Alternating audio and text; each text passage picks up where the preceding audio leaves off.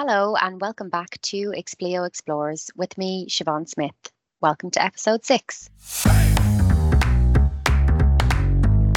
This series zooms in on the 9 success factors for business transformation.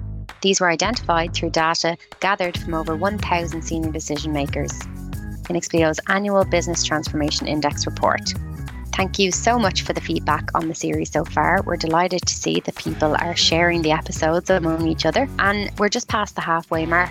And today I'm really excited about the next success factor that we're here to talk about, which is being more adventurous with automation. So we have an expert on, as always, and what we're trying to do is get to the bottom of 3 core elements to this success factor. Number 1, why is it important? Number 2, what are the common challenges that businesses and people face when it comes to being more adventurous with automation? And number 3, what are the top tips that you can offer to the listeners today that they can take into their way of working from here on out? We hope you enjoy.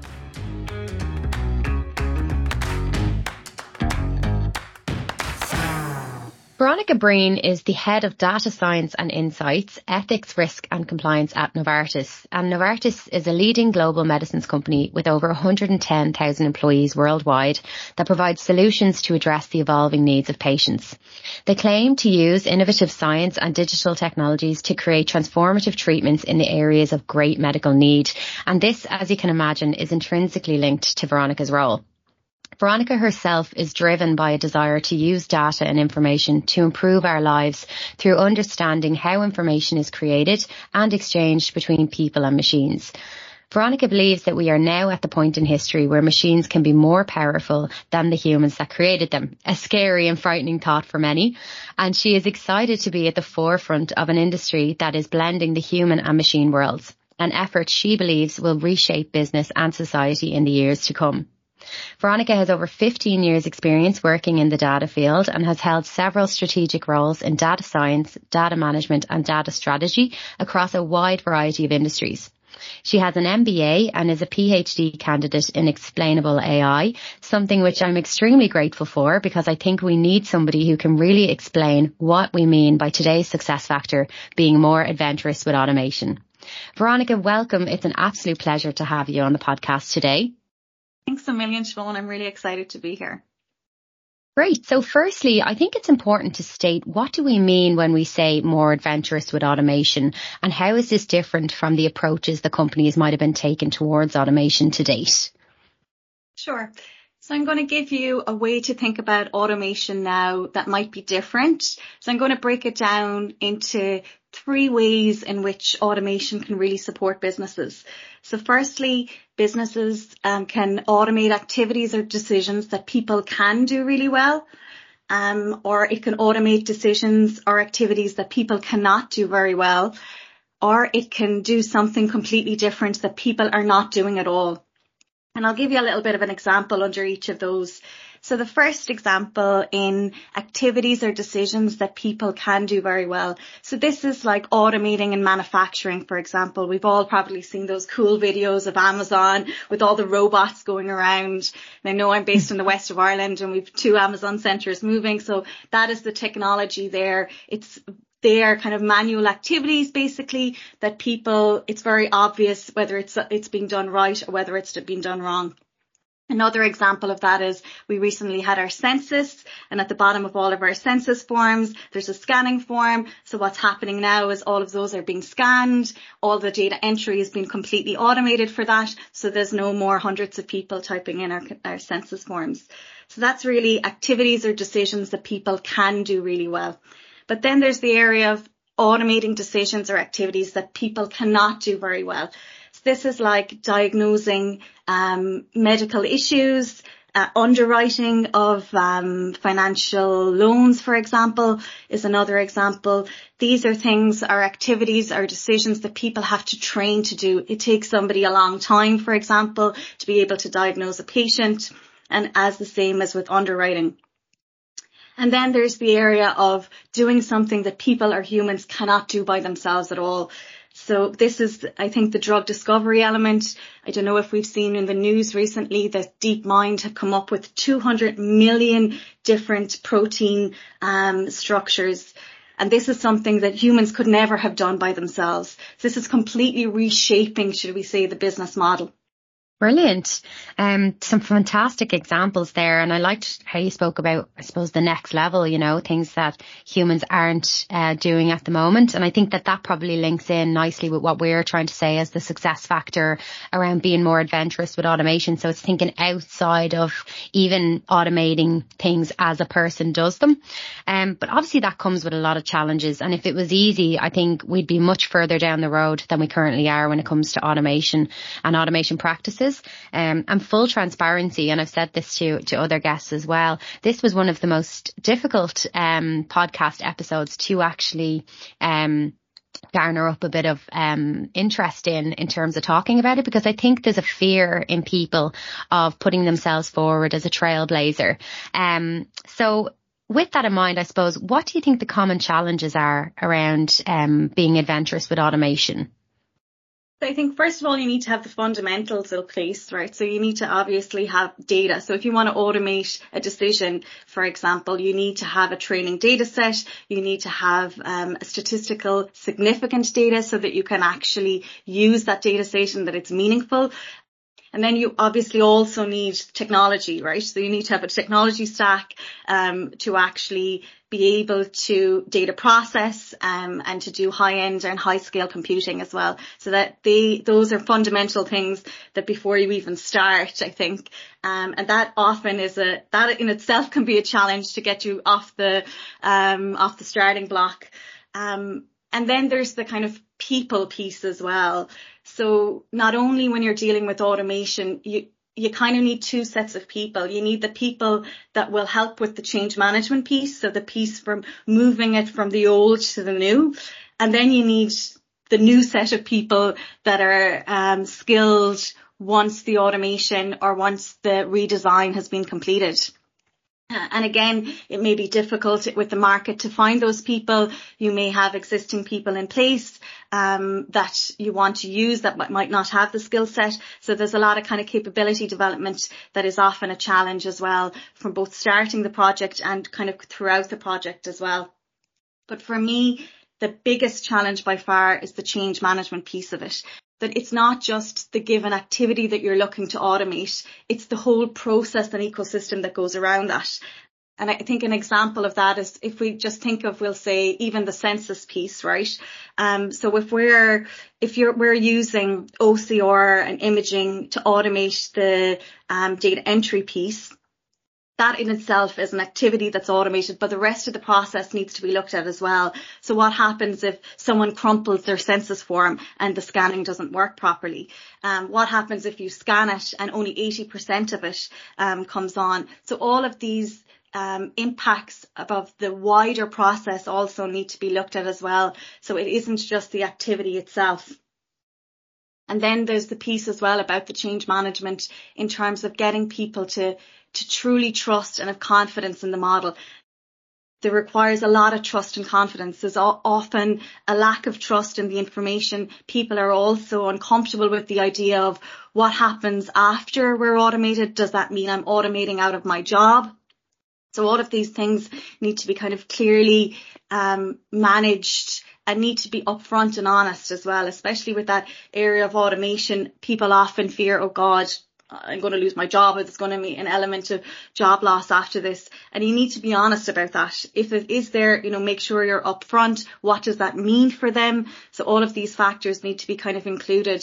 But for me, the change management piece is the kind of critical success factor, I would say. If you can get that right, or if you have an eye on that all the time, the rest of it kind of will fall into place. Absolutely.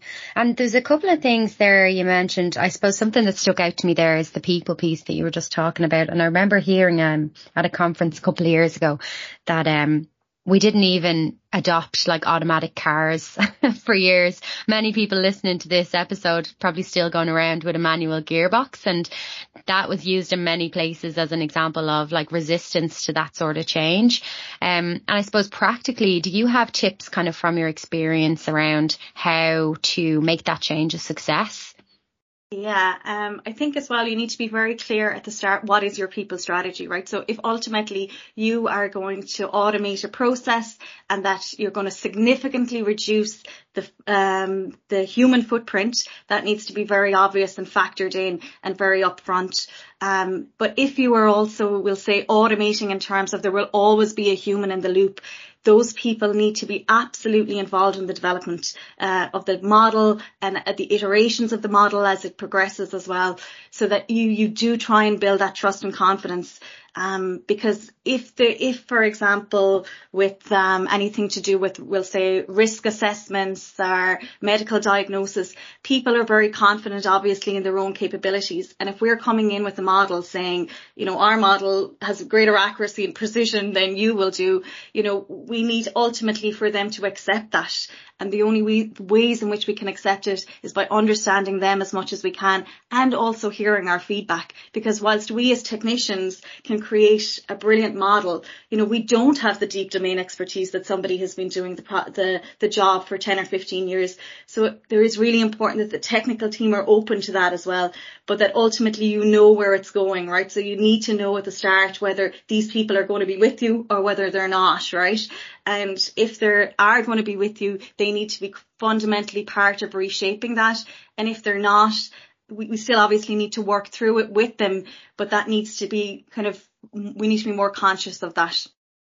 Absolutely. And being transparent, people just appreciate it so much, Exactly. And then if we look at another side of the people side of things, say if we go up to like board level or senior executive level, some of the things you've mentioned there are probably things that, unless they have a technical background or technical expertise, might be a bit foreign to them, particularly when you look at being more adventurous with automation. So that's the part you were talking about where machines essentially doing things that even humans aren't doing at the moment, And I suppose, how practically do you sell that into the board? Or what advice would you have for anyone who's trying to bring automation to the next level in that sense? The best advice I could give is to really have a good problem, to really understand the problem. And the problem shouldn't be, I want more automation, or the CEO said we should automate, or anybody else said we should automate. You should really understand what is the main challenge. So if we're automating an activity, why is it we're automating that activity? Is it that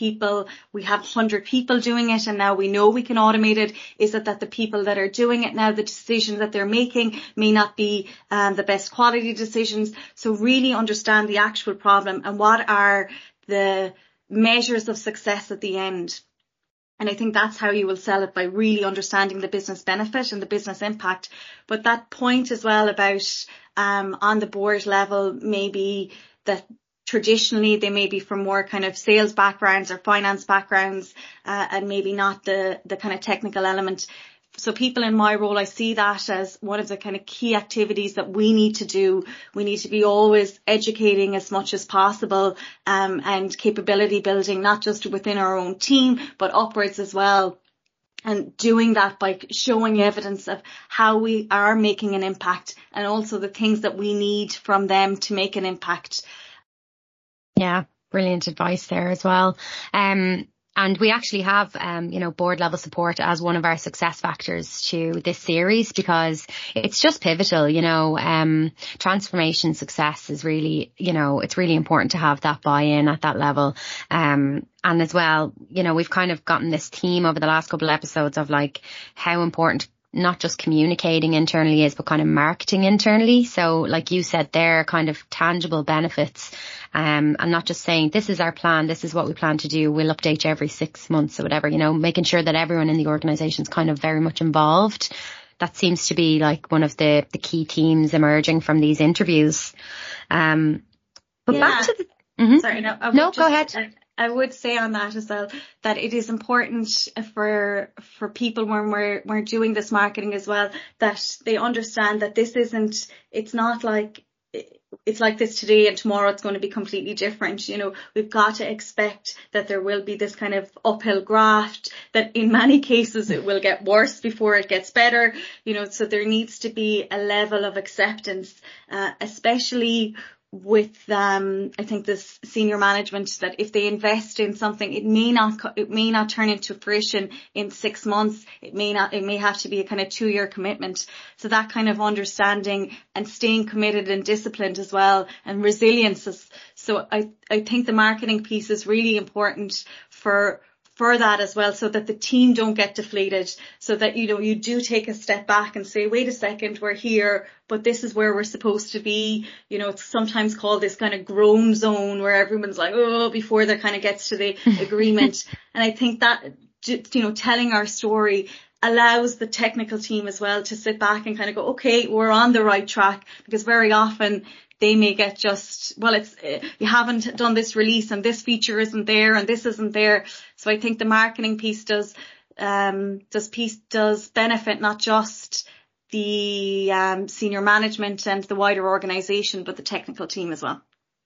Definitely. And that's a fantastic definition, the grown zone, because I think we've all been there. And I think we've all been part of change initiatives as well, that were just, by the time they came to the people, they just felt like they weren't thought out, and it's all right to not have a full plan in the very beginning, but I think the more clear and transparent you can be with people, the less is up for discussion or speculation on the back of that as well.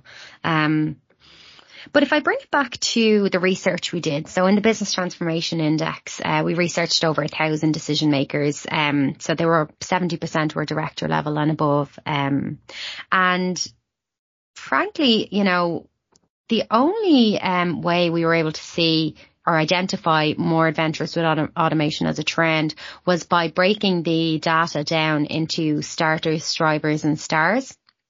So the stars were about 22% of the respondents, and we could see that the decisions that they were making in their business were directly correlated to future growth and expected revenue. But broadly, like if you look across the data, we had 69% using some form of automation.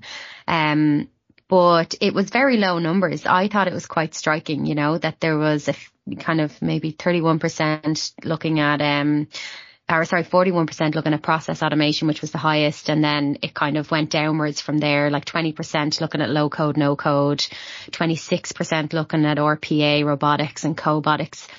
They're quite low numbers, I would have thought. Would that be your impression as well? And if so, is this a sign that we're not as far advanced as we think we are when it comes to automation?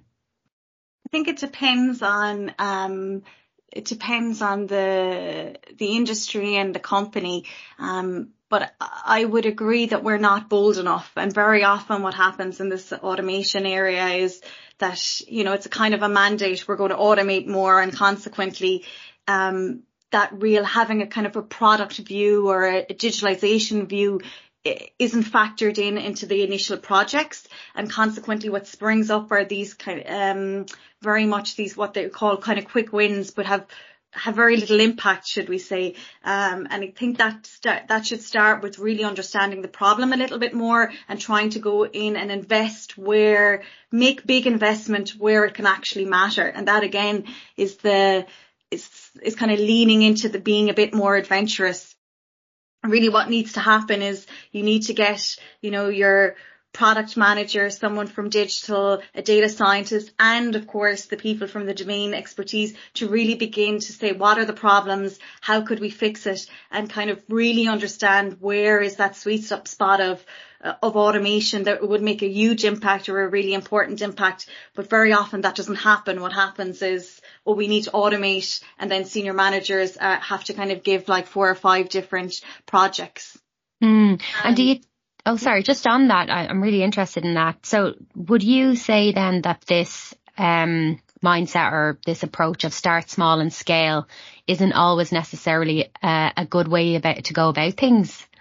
I think it depends in how it's packaged, right? So if it's start small and scale, but you need to have an eye on the scale, right? So it's start small and scale, not start small and just do, right? So, we need to ensure that we have it broken down sufficiently, and that scale piece does have the big impact that we're looking for. But what happens very often is people want to will say, I want to run some NLP to identify what are the key themes in this document. And then, well, why is that document important? And it's just like, oh, well, our team use it. It's not thought through in terms of, oh, well, we're spending 10 hours a week looking at this, and we'll get another one in a month where we'll have to do the same thing. So the actual business impact of the project isn't really kind of assessed, should we say. Yeah, that's a really good point. And it actually is so interesting, because this actually came up when we were talking to Finn Goulding about board level buy-in, and he was saying, he actually doesn't like minimal viable product and that sort of a thing, because he says that the person, usually the CIO, then kind of nearly has to commit to the scale part.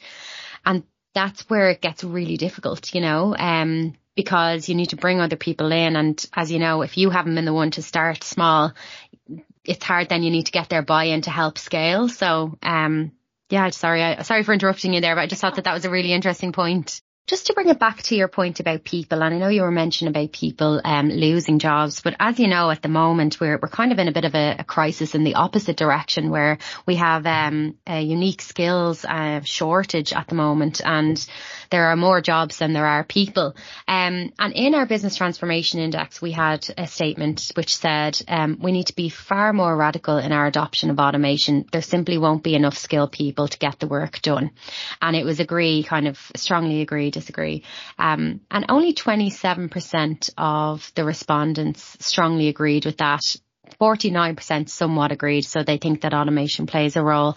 But in your view, can automation and being more adventurous with automation play a really key role in the challenge that's facing most businesses today around skills? For me, I fundamentally believe it can, right? But I think it will completely transform the business, and that would mean also the people in it. So I don't think if you were to keep the current set of people, you won't get your automation or your transformation, right? Because it needs fresh thinking, and the level of resistance is just, it's even in terms of getting the right problem, to get the right problem, or to get that board level support or that senior support of saying, yes, we can automate it, to open the mind to say we can do this. Even with the current set of people, that is even difficult, let alone to manage the change, to completely transform it. So very often, especially in that, in those kind of buckets where you're automating something that people find difficult to do, or decisions that people find difficult to do, or aren't doing at all, you will get so much resistance from people to do it, that very often what happens is that those things go hand in hand with the large reduction of headcount, which makes it easier to do. And then you're bringing in kind of fresh people and making and building something new together, because people are so attached to the old way of doing things, and that comes through even in your research there. There's a fundamental disbelief that it's possible, and of course it is possible. If you look at, we'll say, the newer companies that have come up in the last 10 or 15 years or 25 years now, they're largely automated, they're largely data-driven companies. So it's just the willingness to kind of step in, I would say. Yeah. And what do you think, I suppose, I want to say in a nice way, but basically older organizations who might be struggling with legacy systems and the likes, what do you think they could learn from those type of organizations who are more adventurous with automation? Yeah, I think, of course that is an issue. That's the older companies will always say this, we have legacy issues. But there's also the mindset. So there's the piece about, are we technically capable? Like even within Novartis now, we're a 100-year-old company, but we're definitely technically capable of automating. But do we still have that mindset of a kind of older company? Are we more, I suppose, slower to adopt new technologies? I would say yes. Like, we have strategically made a decision to back data science and AI. We have a chief data and AI officer. It's we've probably over 500 resources throughout the company. So we definitely strategically have backed it, but we are 500 in comparison to 110,000, you know, so we are the change agents, should we say, right? And then we have a responsibility to be resilient and to understand that element of change management as well, that it is about trying to inspire people and bringing people on board as well. So we ultimately have to win them over. And that often is the most challenging thing to keep resources, because if you've got a really good technical resource in data science and AI, they have a background in drug discovery and drug development, they want to be doing cutting edge work. They want to be doing the drug discovery that Deep Mind is doing. But what we have here, is the kind of challenge of winning hearts and minds as well. And very often technical people mightn't be the best at doing that. They, you know, they want to kind of do the work and see the output. So that is the challenge that that older companies have. And I think what they can learn from newer companies is that kind of entrepreneur mindset and willingness to take a leap. But of course, on the flip side of that, they will say, we don't need to do that now. We are already big, and let's kind of move reasonably and slowly and kind of methodically. That absolutely marries up as well to what Explio sees, you know, with our clients, because we obviously sell in services, you know, to help with transformation. So we do a lot of automation, AI, machine learning, etc. But we rarely sell just that service. We usually have wraparound services for that, so that we can provide like the change agents, the change managers, the business analysts, you know, so that we have the exact same thing. We want to make sure that we keep our technical people happy with that. And we're seeing the same with software development now as well, because a lot of software developers, I think, felt maybe they just want to be building cool things, you know, and that's the kind of vibe we get off them. And they were spending too much of their time kind of interacting too much kind of with clients, defining the requirements and, you know, these sort of things. And yeah, when it's a competitive market out there, they're going to go somewhere that'll go, oh, we have trained and skilled business analysts to help with this and change managers to help with this, etc. So, yeah, it completely marries up to what we see. I've one more question. Oh, go ahead. Just on that, yeah. And I think, and what we try and do that, which is a nice tip maybe, is we try and do this kind of 3-in-a-box model, right? Where you have someone from data science and AI, someone from the business, and someone from technology, being kind of co-responsible. So it's never just one person leading. It's not necessarily, the product owner will obviously be there, but the core responsibilities from data science and AI, technology, and the business, so that we have kind of that triad, because ideally you'd have a person in this unicorn world that kind of fits into all three of those, but that's not usually possible. Yeah. And if you can get, I suppose, those three elements working together well, like that's the magic, isn't it? It is. That brings us to the final part of the podcast today, Veronica. So we like to finish the episodes with our famous top tips. And this is really just to kind of pull together the various different things we've kind of touched on today, to have some key takeaways for our listeners who are trying to learn more about how to be successful in business transformation. So when it comes to the success factor, more adventurous with automation, what would be your top tips for anyone today that they could kind of take into their way of working from here on out? Yeah, so I think the first one would be really clear on the problem. So your problem shouldn't be let's automate, or someone more senior or your boss has said let's automate. It has to be a really clear problem. Really understand the impact of how the activity blends into the overall process, and what are your kind of key benefits. I think that's always the first place to start.